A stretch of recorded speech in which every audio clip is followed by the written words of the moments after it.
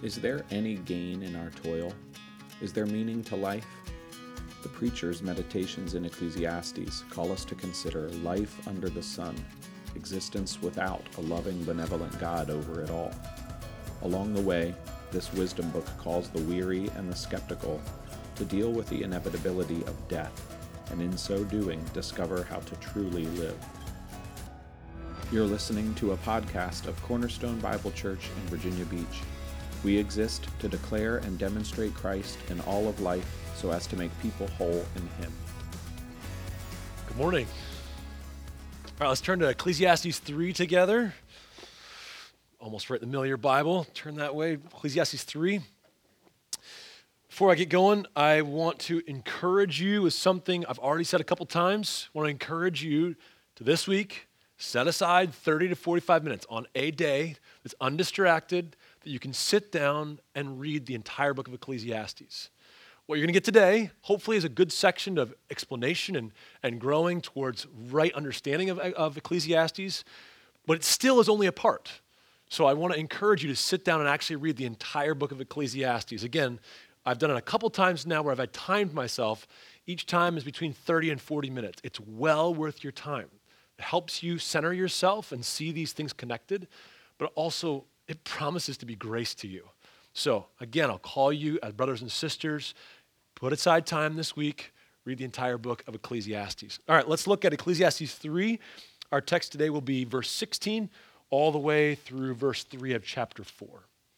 Let's read Ecclesiastes 3:16 through 4:3. This is God's word. Moreover, I saw under the sun that in the place of justice, even there was wickedness. And in the place of righteousness, even there was wickedness. I said in my heart, God will judge the righteous and the wicked, for there is a time for every matter and for every work. I said in my heart with regard to the children of man that God is testing them, that they may see that they themselves are but beasts. For what happens to the children of man, what happens to the beast is the same. As one dies, so dies the other. They all have the same breath. The man has no advantage over the beasts, for all is vanity. All go to one place. All are from dust, and to dust all return. Who knows whether the spirit of man goes upward and the spirit of the beast goes down into the earth? So I saw that there is nothing better than that a man should rejoice in all his work, for that is his lot. Who can bring him to see what will be after him? Again, I saw all the oppressions that are done under the sun, and behold, the tears of the oppressed. And they had no one to comfort them. On the side of their oppressors there was power, and there was no one to comfort them. And I thought the dead who are already dead more fortunate than the living who are still alive. Better than both is he who has not yet been and has not seen the evil deeds that are done under the sun.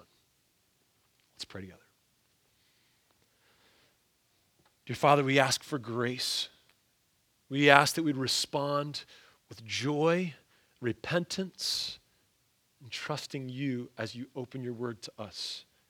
May we respond with thanksgiving as you have fed us already with yourself and your word this morning. I pray that we together would worship through the proclamation of Jesus Christ through Ecclesiastes. We give you honor and praise and ask, Lord, that you'd make us more like Jesus. I pray that you'd call sinners to yourself.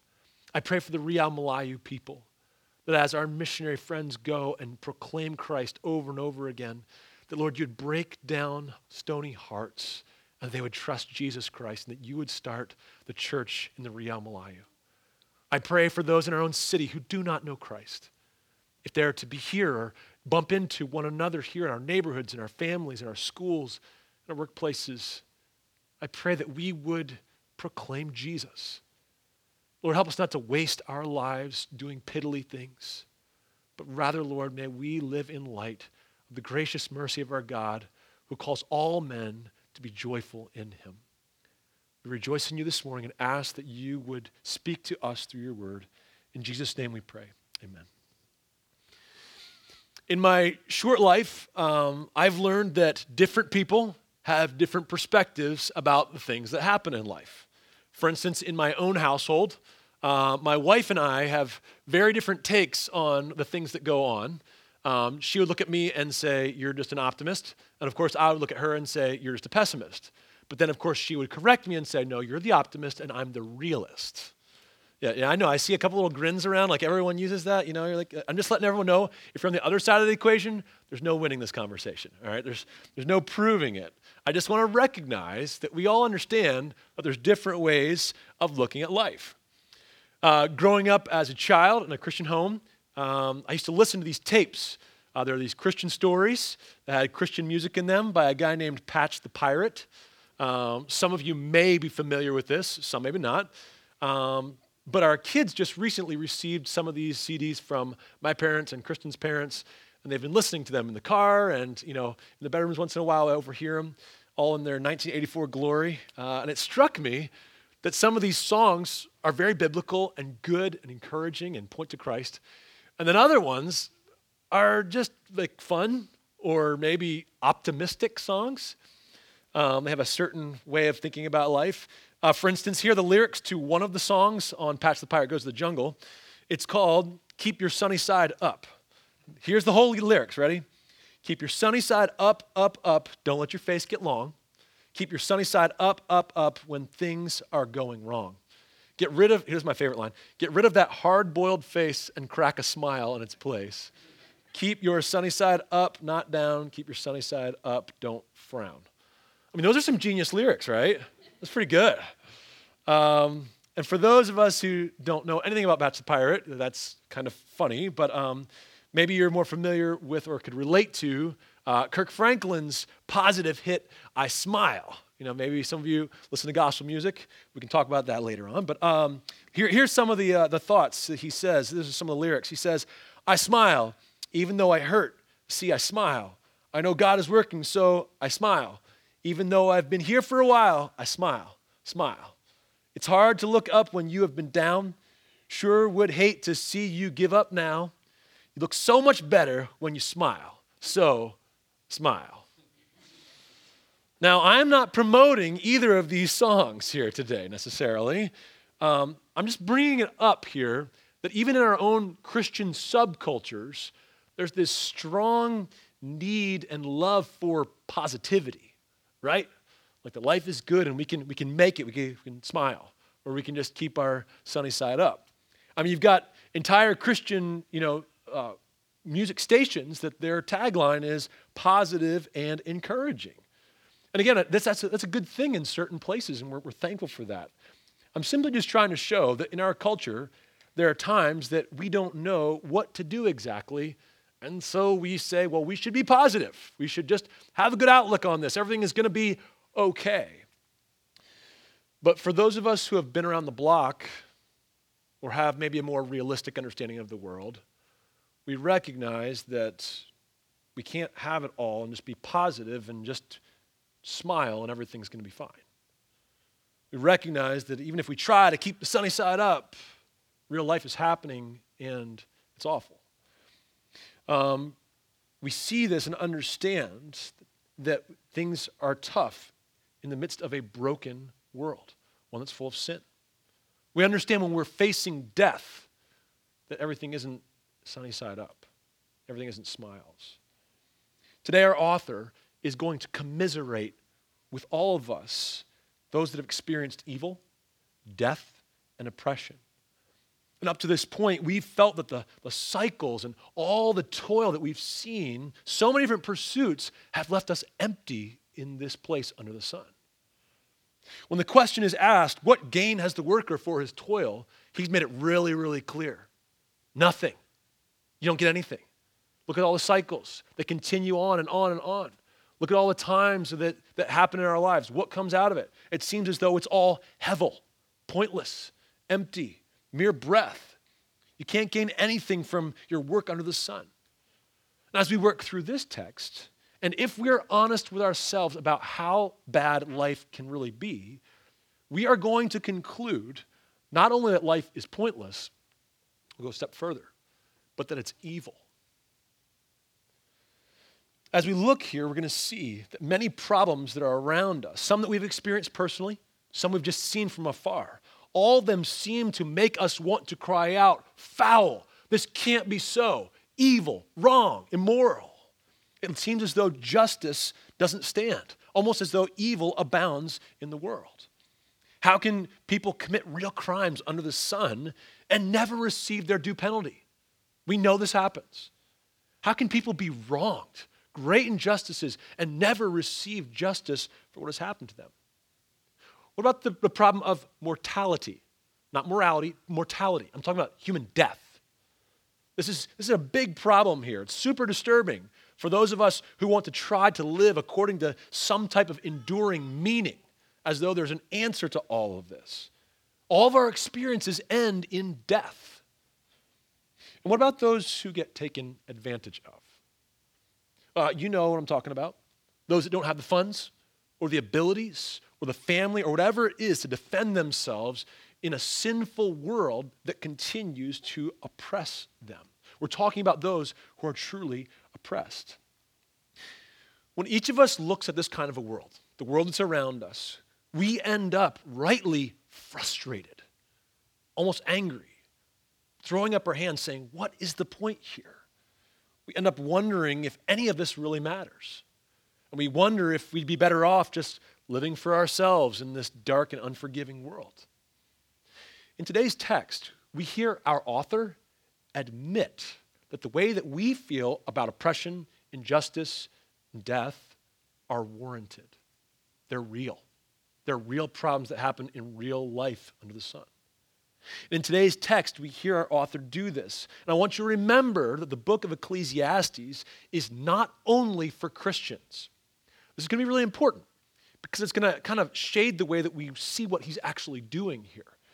The book of Ecclesiastes is also for non-Christians who are honest with the real questions of meaning in life. It's trying to make sense of their experience in the world by philosophy and wisdom at whatever cost. We really want to figure out what this life is about.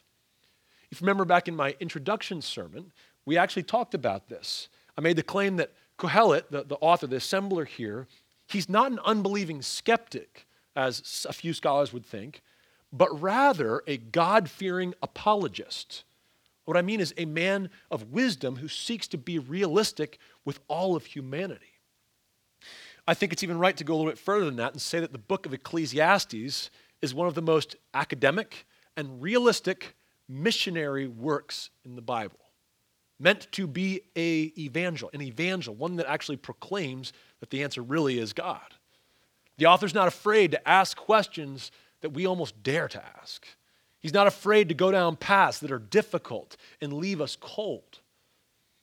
Today we're going to see that this text is not a feel-good passage.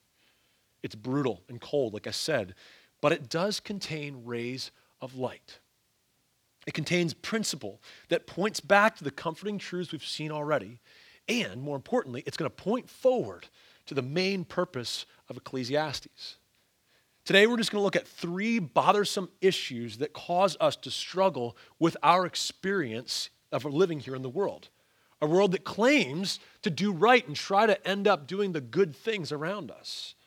But in the end, it seems as though it's pointless, or that maybe the world is even wrong. Along with these difficulties, we will also see, though, one foundational principle that will get us through. And then also, he is going to offer us a way to live. Tell us what we should do about this. So we look this together. Let's go ahead and start by looking at verse 16. He says this, "Moreover, I saw under the sun that in the place of justice, even there was wickedness. And in the place of righteousness, even there was wickedness." Now, I'm not sure if you have personally experienced something like this. There's a few of you I know who have. Some type of complete injustice where wickedness was done against you. In the place where there ought to be righteousness or justice, there was none.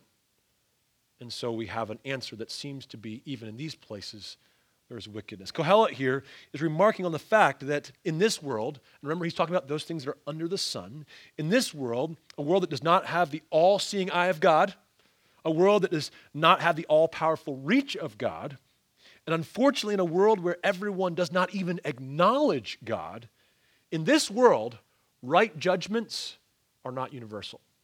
They don't always happen. We try. We do our best to kind of render good judgments and get justice taken care of and do what would be right.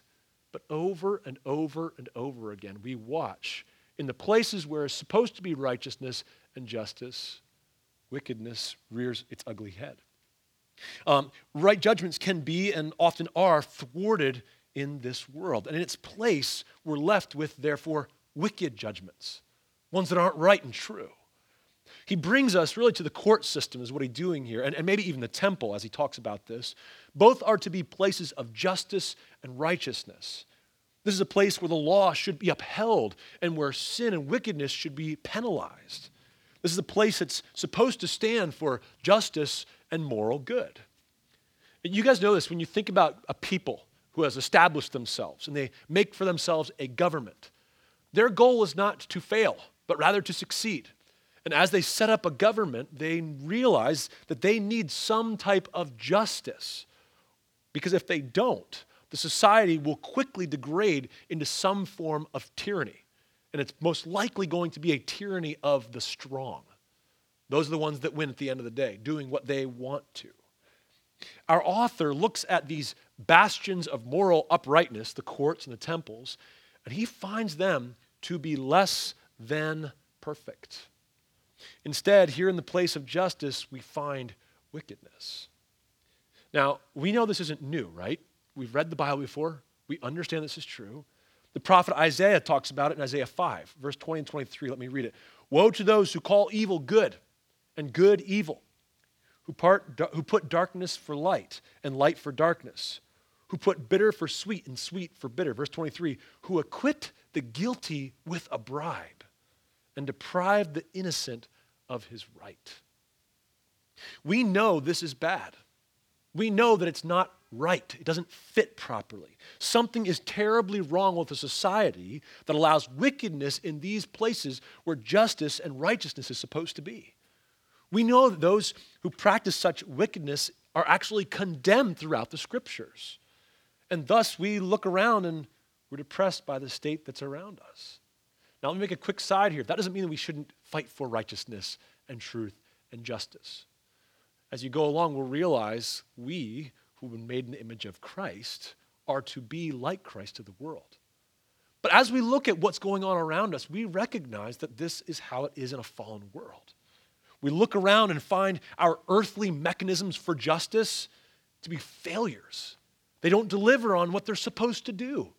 And so we cry, Hevel, it's all pointless. It doesn't matter. It doesn't do what it's supposed to do. This seems wrong. And as Kohelet considers these things, as he is bothered to the core, he can't help but take a moment and speak the truth to himself.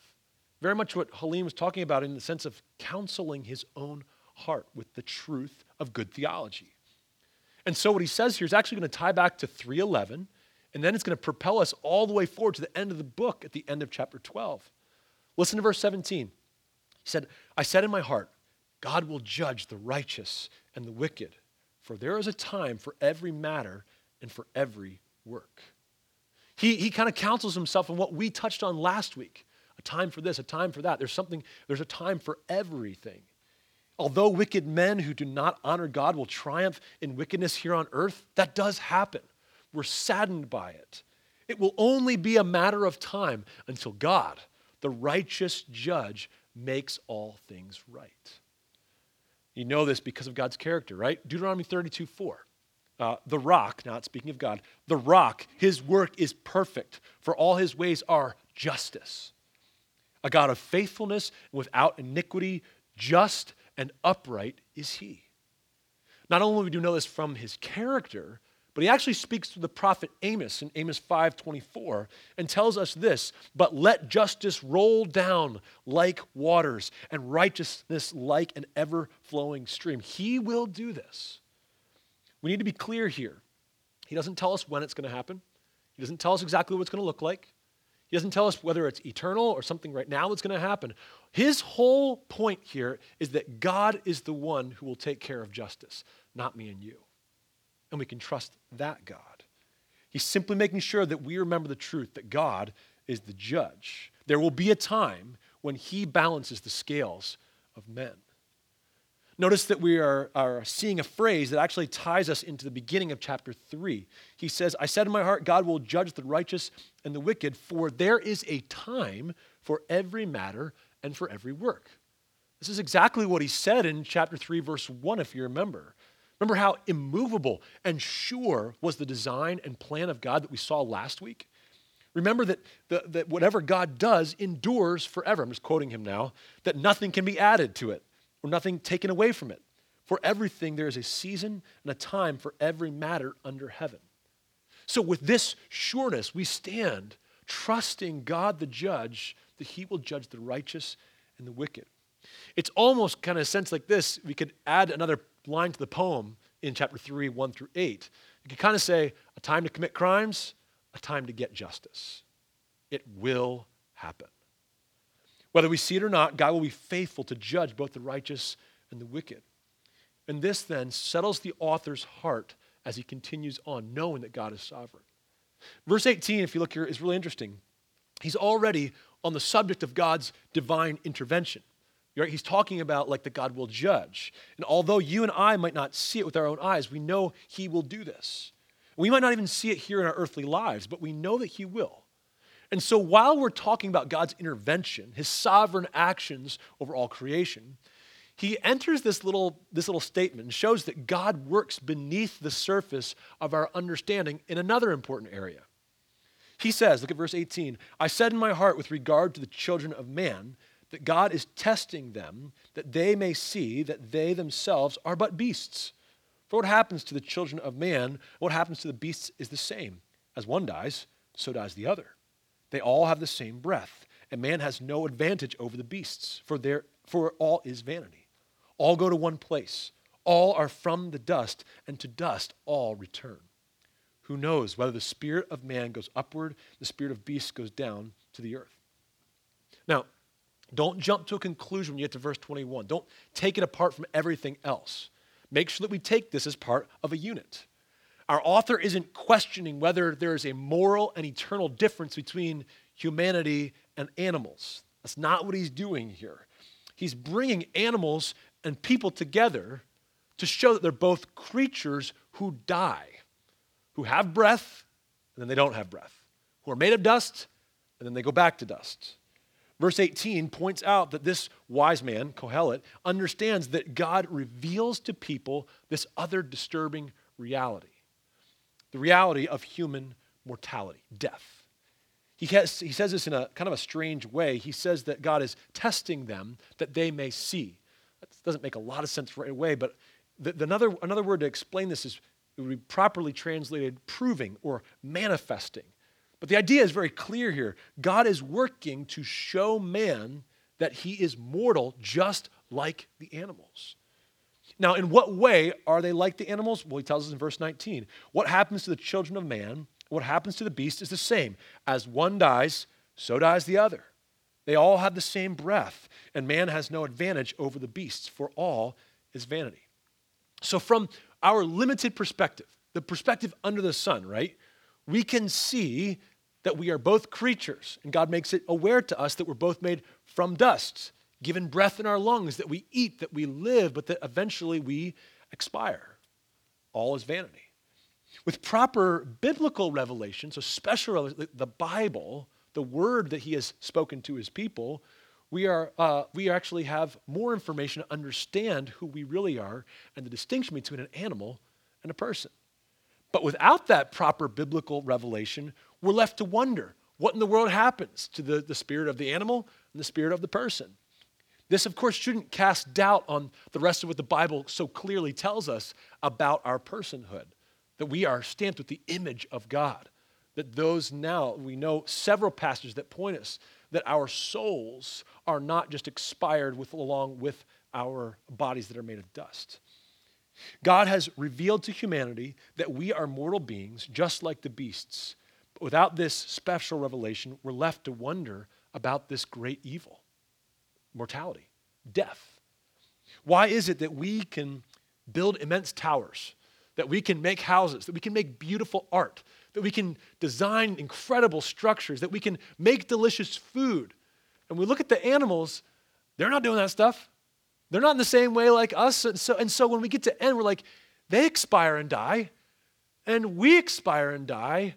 What's the difference here? Well, it seems for beings that want meaning, that want eternal significance, it just seems pointless. In fact, it seems wrong. The disturbing reality is that we don't live forever from what we understand. We die just like the cattle, or the birds, or the deer, or the fish. I mean, what good is it to live like this? This seems pointless. It's obvious to us that we are made of different stuff, and yet we still die like the dog dies. This leads to a short conclusion that summarizes what we have already heard a few times in the book of Ecclesiastes and what we'll hear coming up to the point too. Verse 22, he says this, "So I saw that there is nothing better than that a man should rejoice in his work, for that is his lot. Who can bring him to see what will be after him?"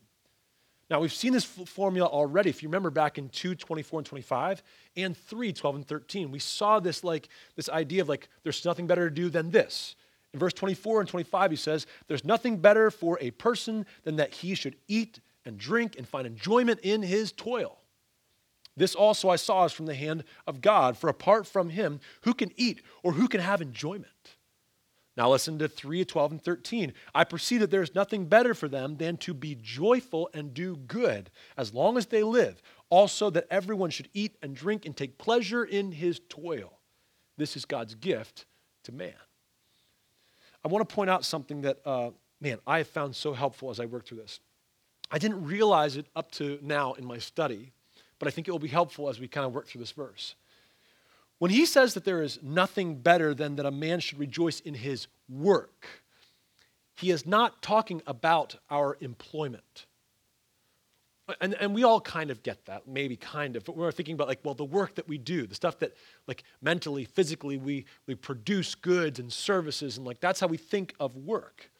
When he uses this word in Ecclesiastes, he isn't just talking about a particular slice of our life that we would call work, the physical or mental labor that would produce goods and services. No, he's talking about everything that we do.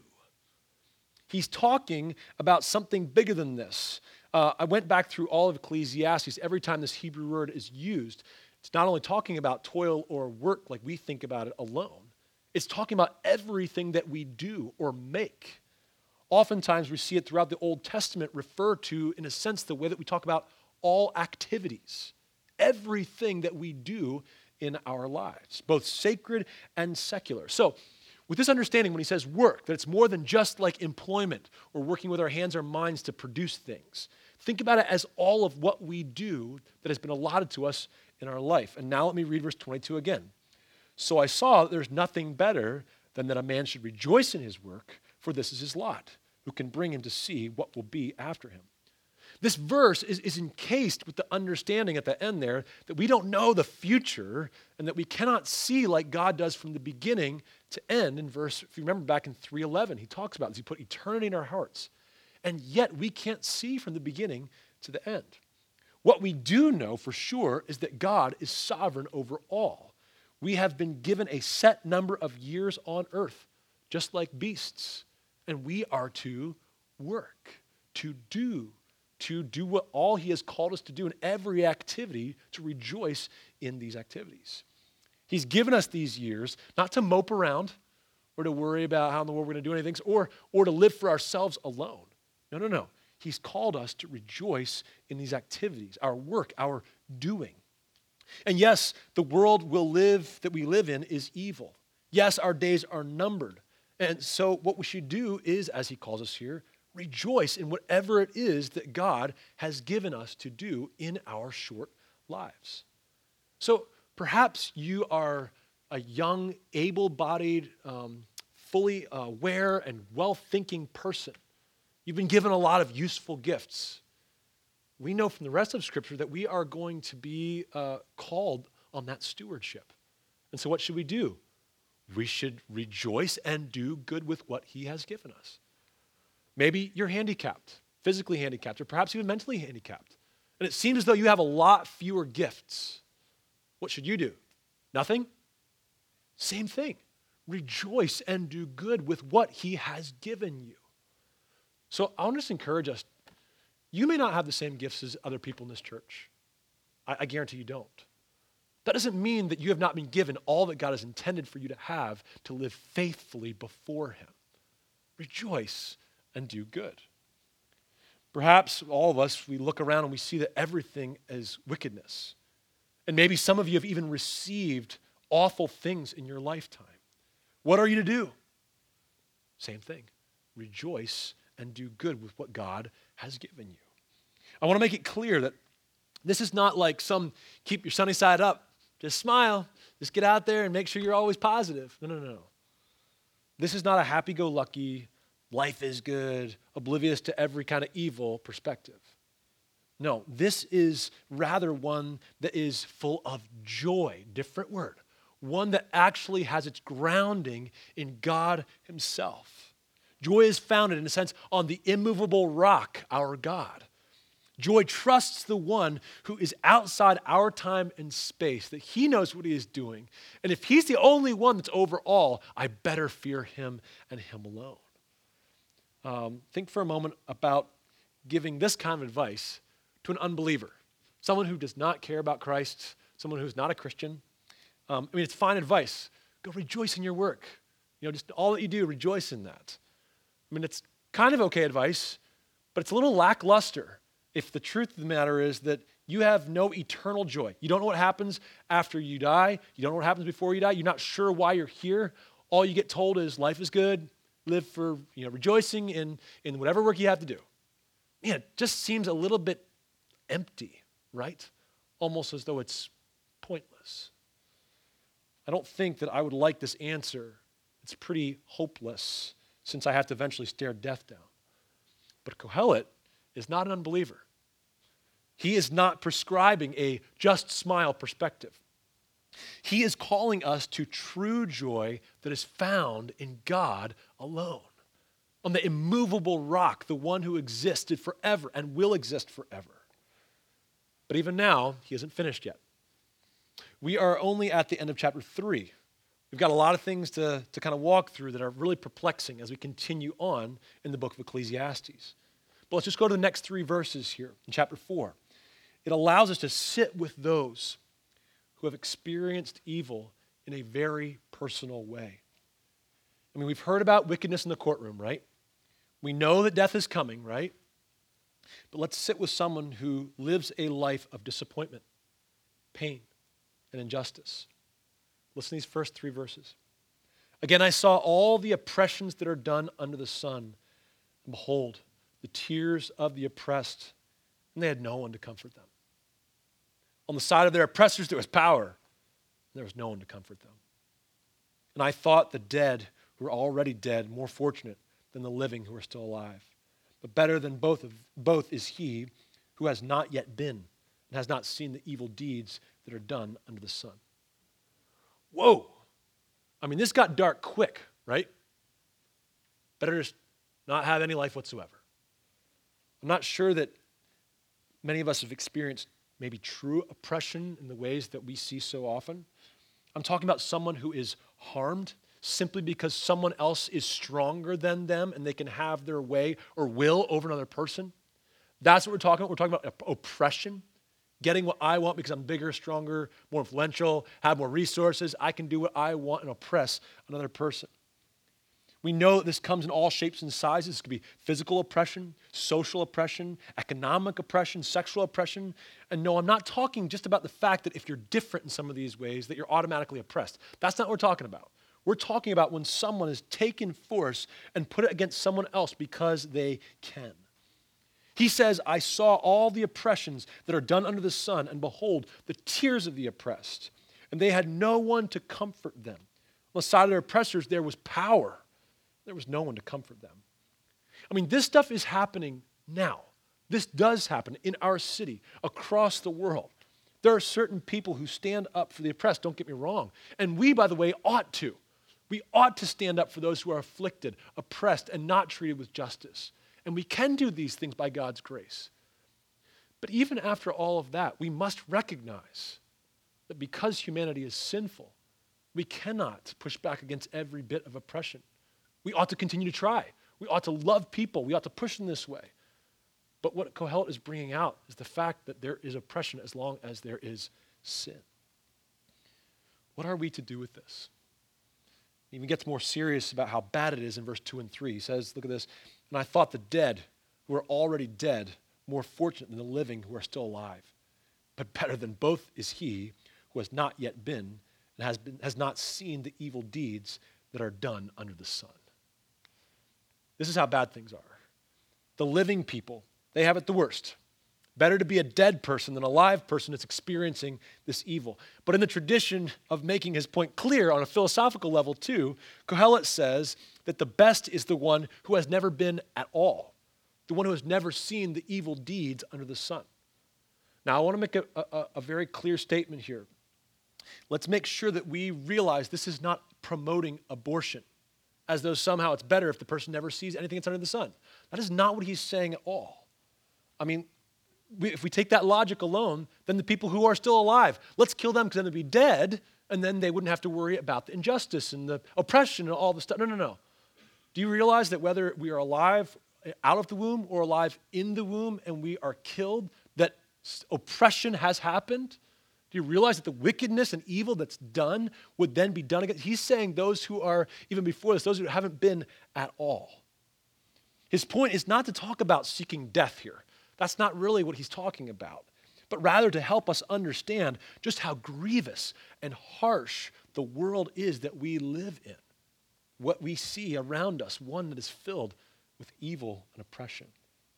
And so as we get to this point, we actually tie it up. We kind of come and we've seen that this is how it ends, how we began. We end with the admission that we live in a world where evil deeds are done and we do not have control over them. It's a cruel world. It's one that is not kind. In fact, it's a harsh and grievous world to others. It's a world where everyone dies. It's a world that cannot make right judgments and provides very little comfort for those who are truly oppressed. So my question is, what are we to do with this passage? If you are still here seeking truth, but you do not care about religion necessarily, or maybe if you're listening somewhere, you hear this sometime, you stumbled in with a friend maybe, I would just ask you to consider wickedness, death, and oppression. How in your worldview do you handle those things? What do you do with death? What do you do with oppression? What do you do with injustice? I mean, go ahead and try to make sense of it in your worldview. It's terrible, and it seems to be pervasive over the whole earth. I mean, how can you and I in the whole world try to provide justice and comfort in life for all the people across the world that are suffering from evil? The answer is, if we're honest, we can't. We can't provide justice for all. We should try, but we recognize our limitations. I mean, our nation even is founded on the principles attempting to do our best to provide liberty and justice for all, right? And yet, we know that our courts cannot deliver on this promise. We try, but we're unable. Do you really want to then continue trying to do our best through politics and through random people trying to do good as much as they can? Is this the best that we've got? Is this the answer to all this pain and sorrow? Please just allow me then, instead, to give you a better way. When I say the better way, I mean the best way. When I say the best way, I mean the way that we were created to act. We're comforted in this passage with the fact that God will judge the righteous and the wicked. I mean, this theological foundation is absolutely necessary if we are ever able to rejoice in the work that he's given us to do under the sun. But let me encourage you that this isn't the final answer. We are not left with promises only. We are left instead with a sure and steady anchor for our souls in the person and work of Jesus Christ. I mean, think about this. How do we solve the problem of wickedness where there should be justice and righteousness? How do we solve the problem of oppression and a lack of comfort for the oppressed? How do we solve the problem of death for everyone? Friends, the answer isn't found in human government. As good as it can be, The answer isn't found in medical relief agencies or rehabilitation programs. The answer is found in a person, the Son of God, the Lord, Messiah, Jesus of Nazareth, the very Son of God. It's him. He says in Matthew 11:28, "Come to me, all who labor and are heavy laden, and I will give you rest." Or the problem of death. Listen to John 11:25. "I am, the resurrection and the life. Whoever believes in me, though he die, yet shall he live."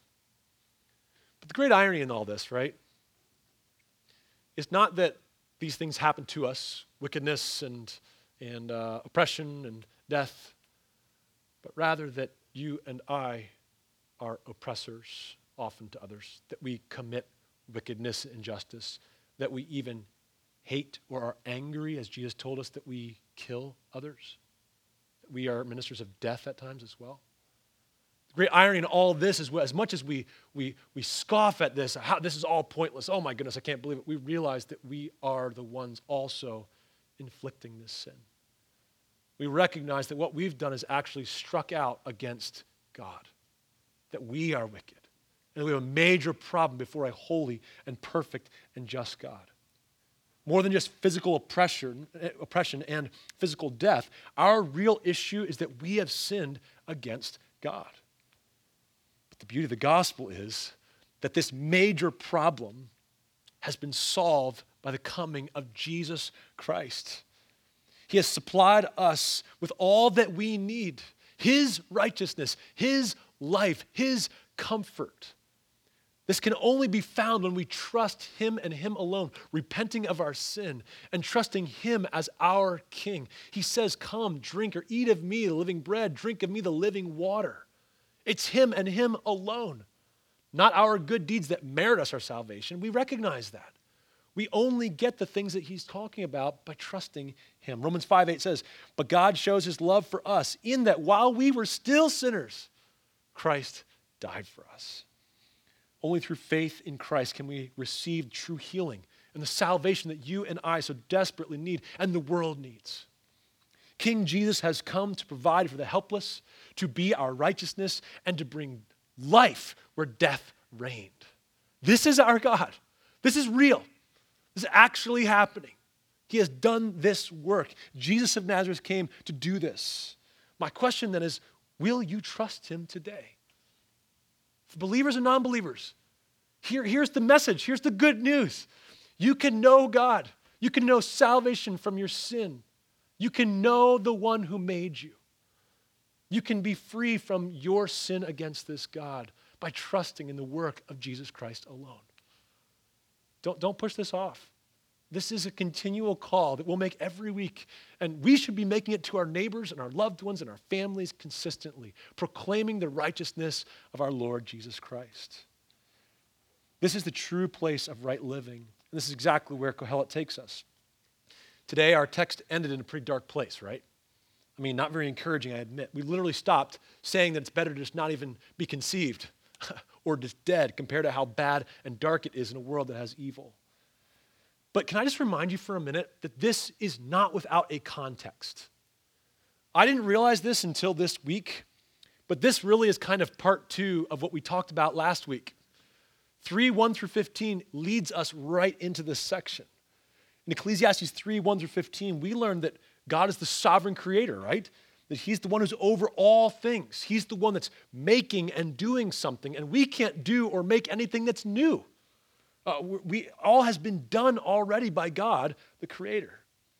And last week we learned that our rightful place before this God is a place of grateful and joyful submission. It's a place where we realize we are creature and he is creator. All this life is set by the unchangeable design and goal of our God. So ultimately, all these observations lead us to Kohelet's main point. If you remember this, he said, God does all this so that people will fear before him. He's talking about worship.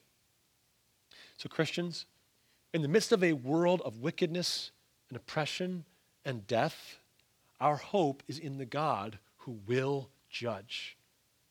But it is in the God who has provided salvation in his very Son. What a picture of his love. This is our God. It is only with this understanding that he is our righteousness, our comfort, and our life that we can say, go rejoice in all that you do. Or as Paul says it in 1 Corinthians 10:31, whether you eat or drink or whatever you do all to the glory of God. Let's pray together. Oh God, please give us grace through your word. Please hear our cry. Please give us grace, and may your Spirit call our children and those who are toying with Christianity and those of us who have not taken you seriously. May we bow gratefully to you, our Creator. Lord, the world around us is wicked. Lord, we recognize even the wickedness in our own hearts, and we want to turn from it. We want to put to death the deeds of the body and rather, Lord, pursue you. We ask for help.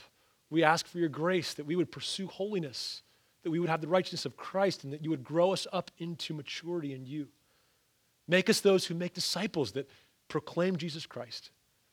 And I pray for those that do not know you. Oh Lord, would you call them to yourself? Do a work of your Holy Spirit. Thank you for the grace you have given in your word. And I pray that you would teach us to rejoice in all that we do. In Jesus' name we pray. Amen. Thank you for listening to this podcast. If you're not a part of a gospel-centered church in your city, we encourage you to find and belong to one. For further sermons and more information on Cornerstone Bible Church, please visit cbcvirginia.com.